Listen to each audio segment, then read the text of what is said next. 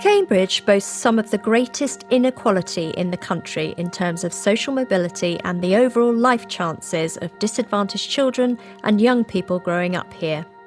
There are many studies that show how access to arts and culture can make a radical difference in academic attainment, improving mental health, developing transferable life and work skills, as well as levelling the playing field for disadvantaged students. Unfortunately, it is a fact that children from disadvantaged backgrounds are less likely to participate in arts and culture, partly due to the associated costs and partly due to the lack of exposure and engagement to drive their interest.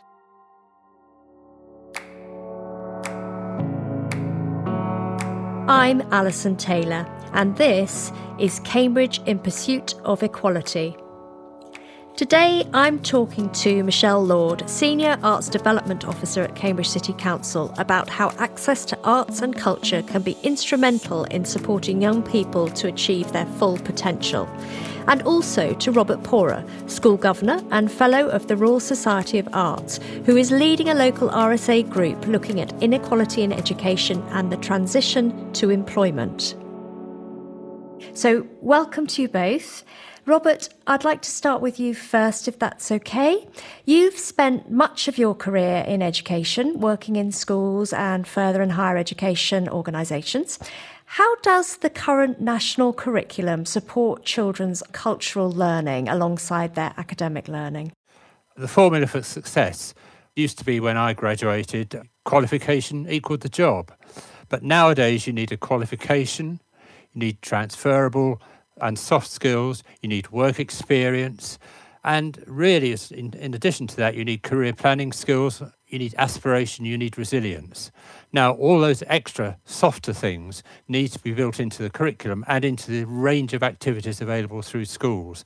And the risk is that we focus too much on the narrow academic and not enough on some of the other features that schools can really help with students. Yeah. So, Michelle, from your perspective, why is it important, do you think, that children are exposed to arts and culture? I think there's a variety of different perspectives here. I think one is from a child's perspective, which is that children enjoy it, they have fun. Being creative comes really naturally to them and fits in with their sense of play. And arts, culture and creativity, I think, provide an essential means for children and young people to have that freedom of self-expression, to be able to participate in activities which are often a shared or a social experience. But it's also a lot more than just that, because creativity is an essential skill. It has a whole range of positive benefits and is an active contributor to a young person's life chances. And it's the importance of this which I think we shouldn't underestimate, and it shouldn't be considered to be something that's simply described as a nice to have. Increasingly, we're preparing young people for a world in employment that we don't really know. This is Ryan Kelsall, Deputy Chief Executive of the Eastern Learning Alliance, a group of 7 schools across Cambridge. We need to provide young people with the skills, the creativity, the ability to be able to adapt and to use the skills that they've got flexibly for jobs that we probably don't even know are going to exist. And so the ability to be creative, to think laterally and to work in that way is going to be very important. Otherwise, we're creating a group of young people leaving school who aren't going to meet the needs of the workforce.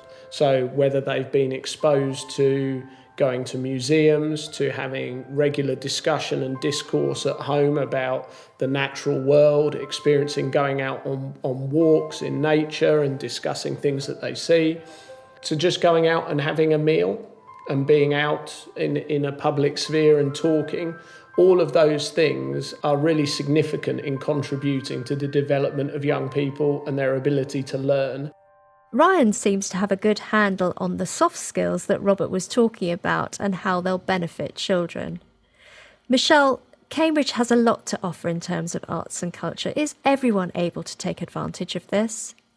Cambridge as a city has probably the most cultural venues and assets in a square mile anywhere outside of London. But there's big disparities in how children from an advantaged compared to a disadvantaged background access that. You were statistically more likely to have visited a cultural venue in Cambridge if you lived in Bedford, Ipswich or Norwich, even Northern Ireland, compared to somewhere like King's Hedges or Romsey or Cherry Hinton or Girton. At its heart, beautiful things enhance the life experience, and having an understanding and an access to beautiful things allows individuals to explore them and to find the things that they value. This is Sam Fox. He's principal at North Cambridge Academy in Arbury. It's well known that Arbury, grouped with King's Hedges, Barnwell, Trumpington, is one of the most disadvantaged areas in Cambridge. There is a deep difference between learning about a beach in a classroom, reading about a beach, seeing a photo of a beach, and actually going to the beach and playing with your friends and enjoying the fun that comes with that. And when you're in lessons with essays asking you to do creative writing on what life's like on a beach, there's a massive difference in that experience between learning it through books and actually being there. And that's why it's essential to close the experience gap, because it also plays a central part in learning.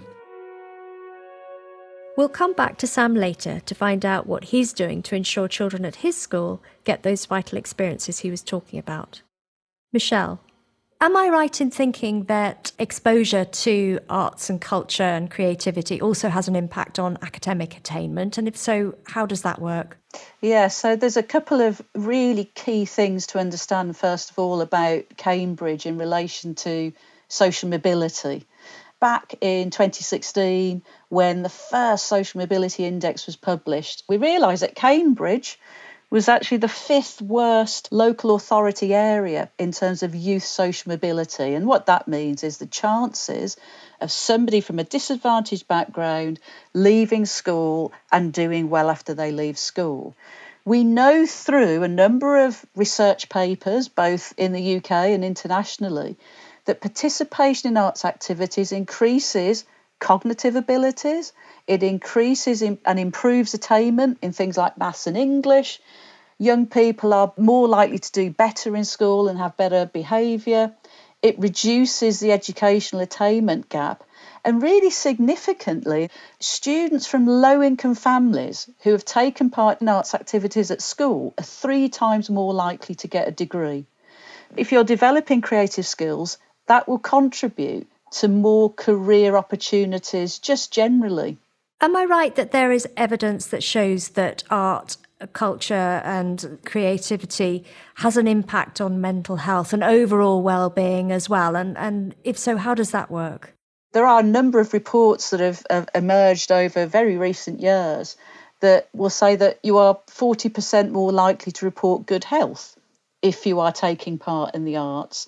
We also know that it has these other really interesting knock-on effects, that you are more likely to engage in physical activity and that you are more likely to eat healthily. So it actually starts to influence or change behaviours within other areas that perhaps you wouldn't automatically associate with arts and being creative.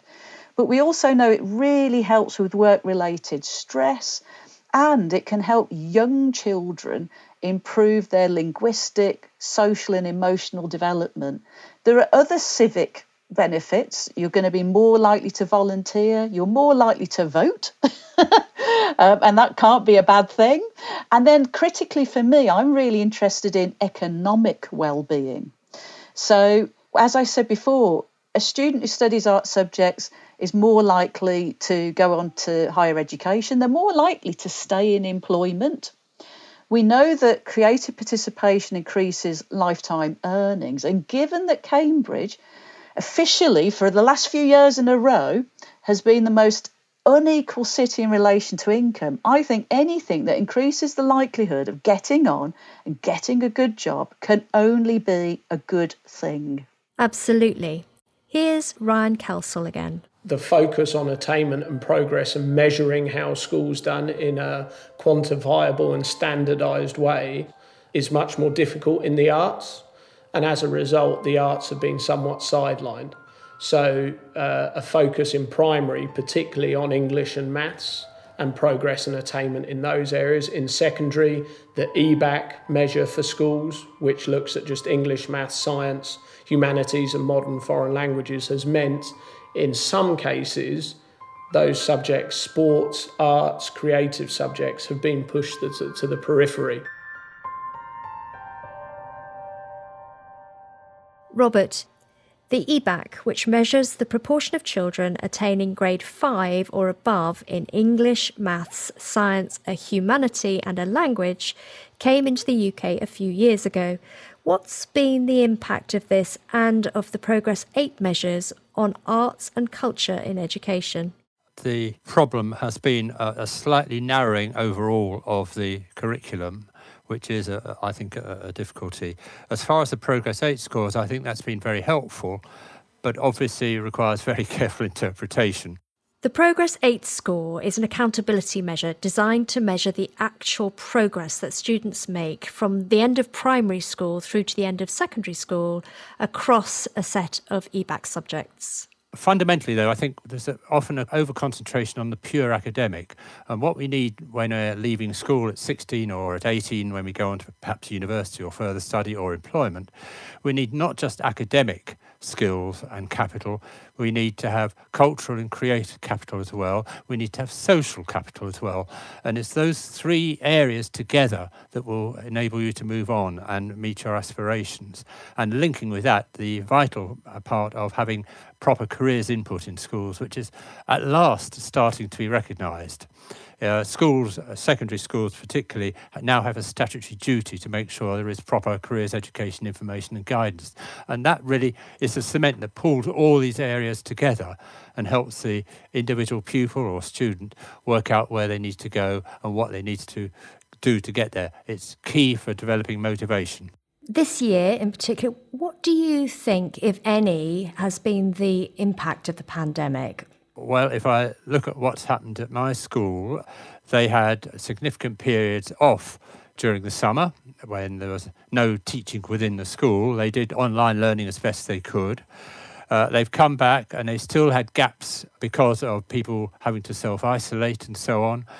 More than that, though, it meant that all the other activities outside the academic were very restricted. It means that you can not run sports groups or clubs and societies without staying within the year bubble in the school. And I think there's a real concern that the current Year 11 students, that's the ones coming up for GCSE, will have been shortchanged in terms of academic study and the personal, social, cultural and careers activities that they would have expected. You know, how could you do work experience during the summer, which is what they should have done. This means that the gap between the schools such as the one I'm at and the less affected schools, particularly those in the private sector, is widening. There's no doubt about that. And something needs to be done to try and reduce that gap. OK, so Michelle, looking at this big gap, what are the main barriers for children, particularly those from disadvantaged families, in terms of their participation in arts, culture and creativity? It's kind of a combination of both real and perceived barriers when it comes to engagement, especially by children from disadvantaged backgrounds.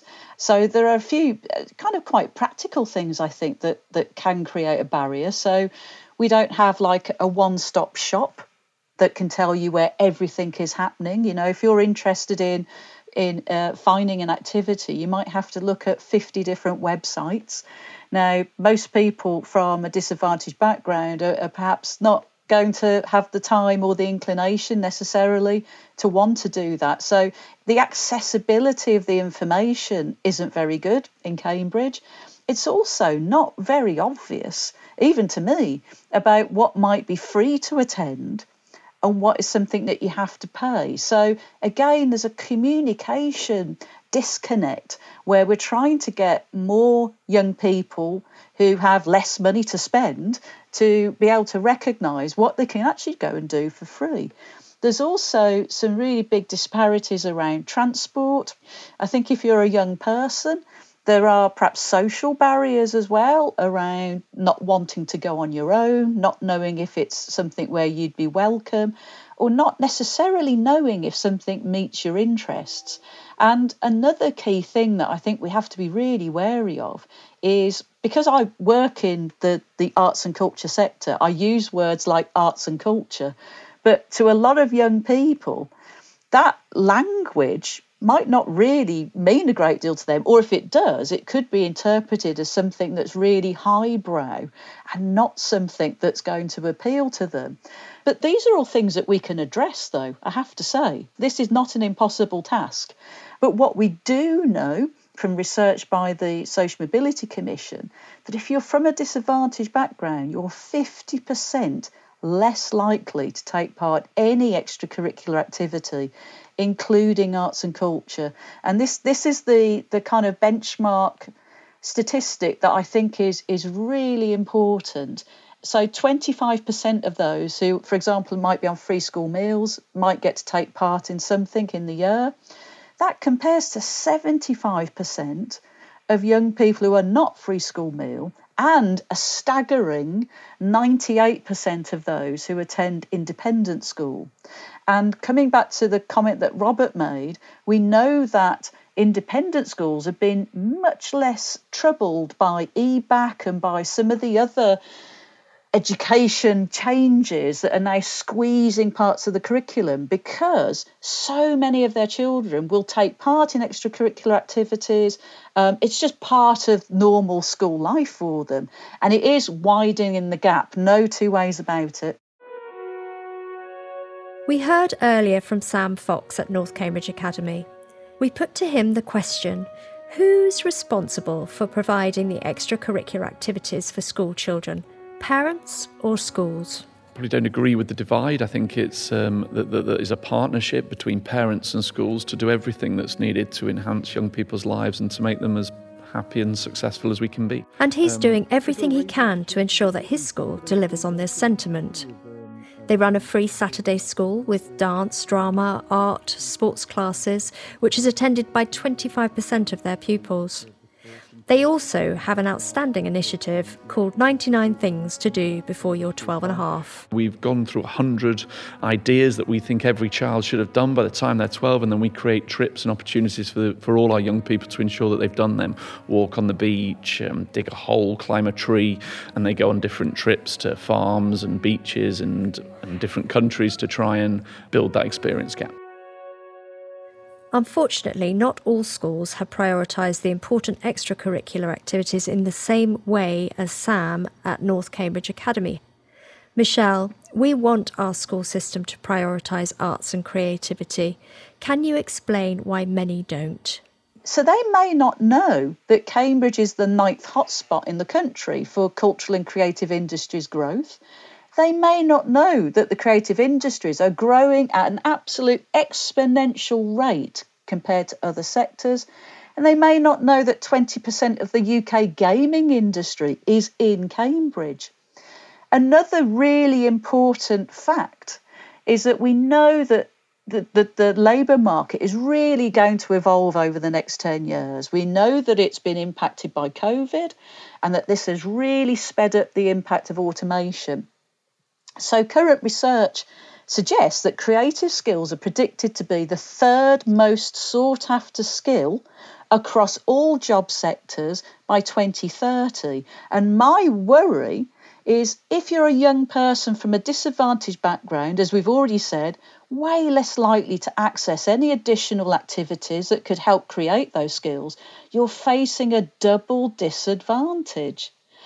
87% of jobs in cultural and creative industries are either low or no risk at all to automation, compared to 40% of other sectors. So that means that the number of jobs where you probably wouldn't have needed a creative skill are becoming fewer. So we're reducing the number of opportunities and pathways for young people.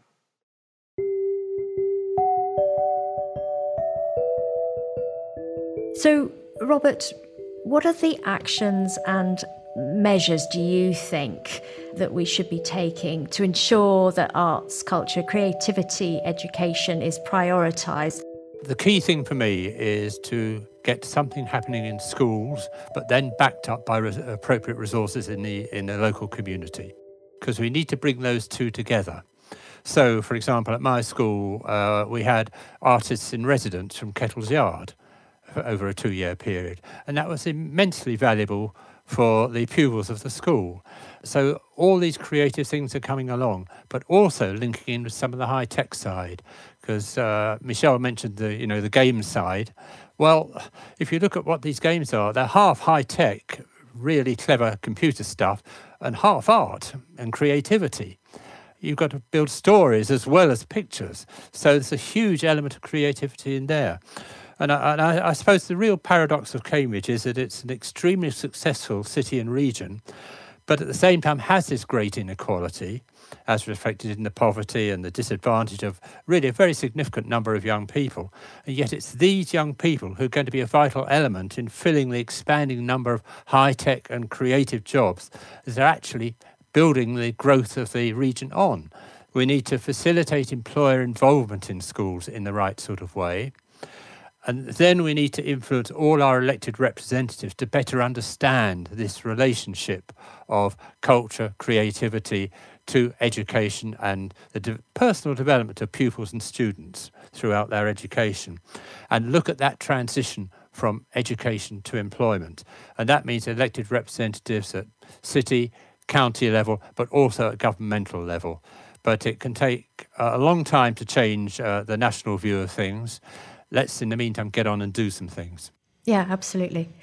And when we get things in place, Michelle, how do we measure? How can we be sure that what we're doing is having a positive or negative impact on those young people? How can we be sure that the exposure to Kettle's Yard, for example, that Robert mentioned, is helping those children from disadvantaged backgrounds to develop?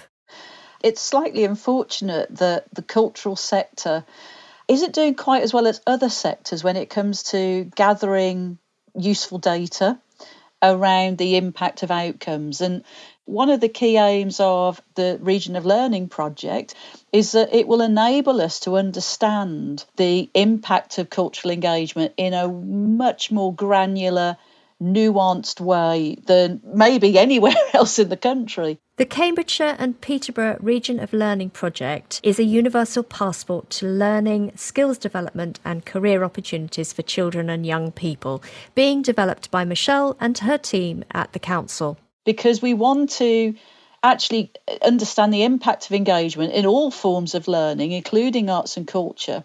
And importantly, to measure this against different types of learning. So whether it's formal learning, informal learning, vocational, lifelong, academic, extracurricular, because all of those forms of learning are equally valid, particularly when it comes to the development, as we were talking about earlier, human capital, social capital, cultural capital. It's those range of skills, the softer skills, if you like, not just the hard outcomes of the number of GCSEs somebody might have, that will enable us to understand what works with which young people and why. That's the question that we want to be able to answer. And there are a number of really important outcomes that we think we can do that with. And that includes social mobility, educational attainment, life skills, post-16 destination, career aspiration, as well as health, well-being and social care. Because those are the types of things, they're all interconnected, but they're all this range of things that impact on young people.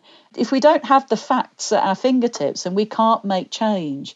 So just quickly, once we get hold of this data and use it properly, what does the future look like? There's a bit of an irony around the fact that we have a project that can demonstrate that it has real-world impact. However, the way that it achieves it is using a library card, a digital platform, and it's connecting young people to the holistic, existing, everyday offer of learning that's actually out there, but you might not know about it, or you might need an additional incentive, whether real world or whether financial, to enable you to go and participate in it. I mentioned before, Cambridge has the greatest number of cultural assets in a square mile. How do we get people to engage with what is there? It's world class. We just need the funding to create the infrastructure that enables people, it gives them everything they need in order to participate. Well, thank you so much, Michelle, and I wish you the very best of luck with that. And thank you also to Robert for your insights and all the hard work you are both doing.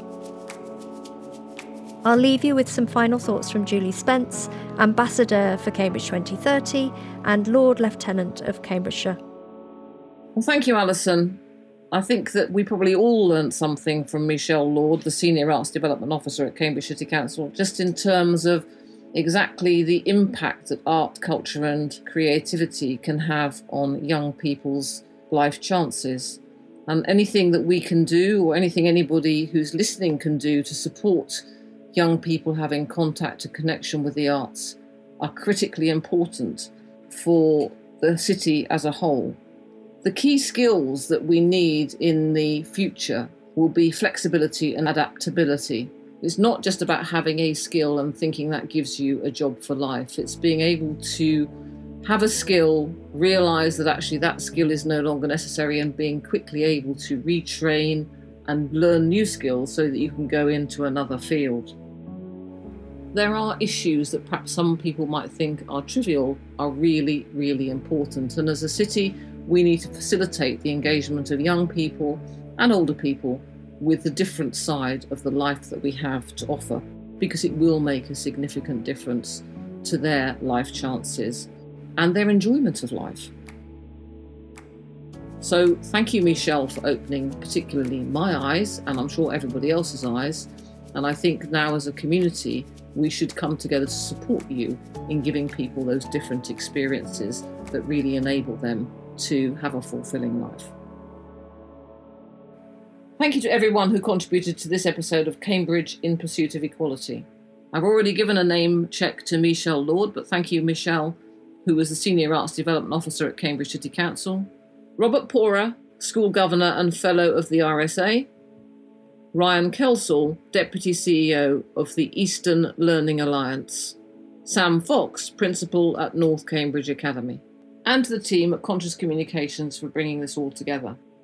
If you'd like to be a contributor on a future series of Cambridge in Pursuit of Equality, please contact Alison Taylor at Conscious Communications on info@consciouscomms.com.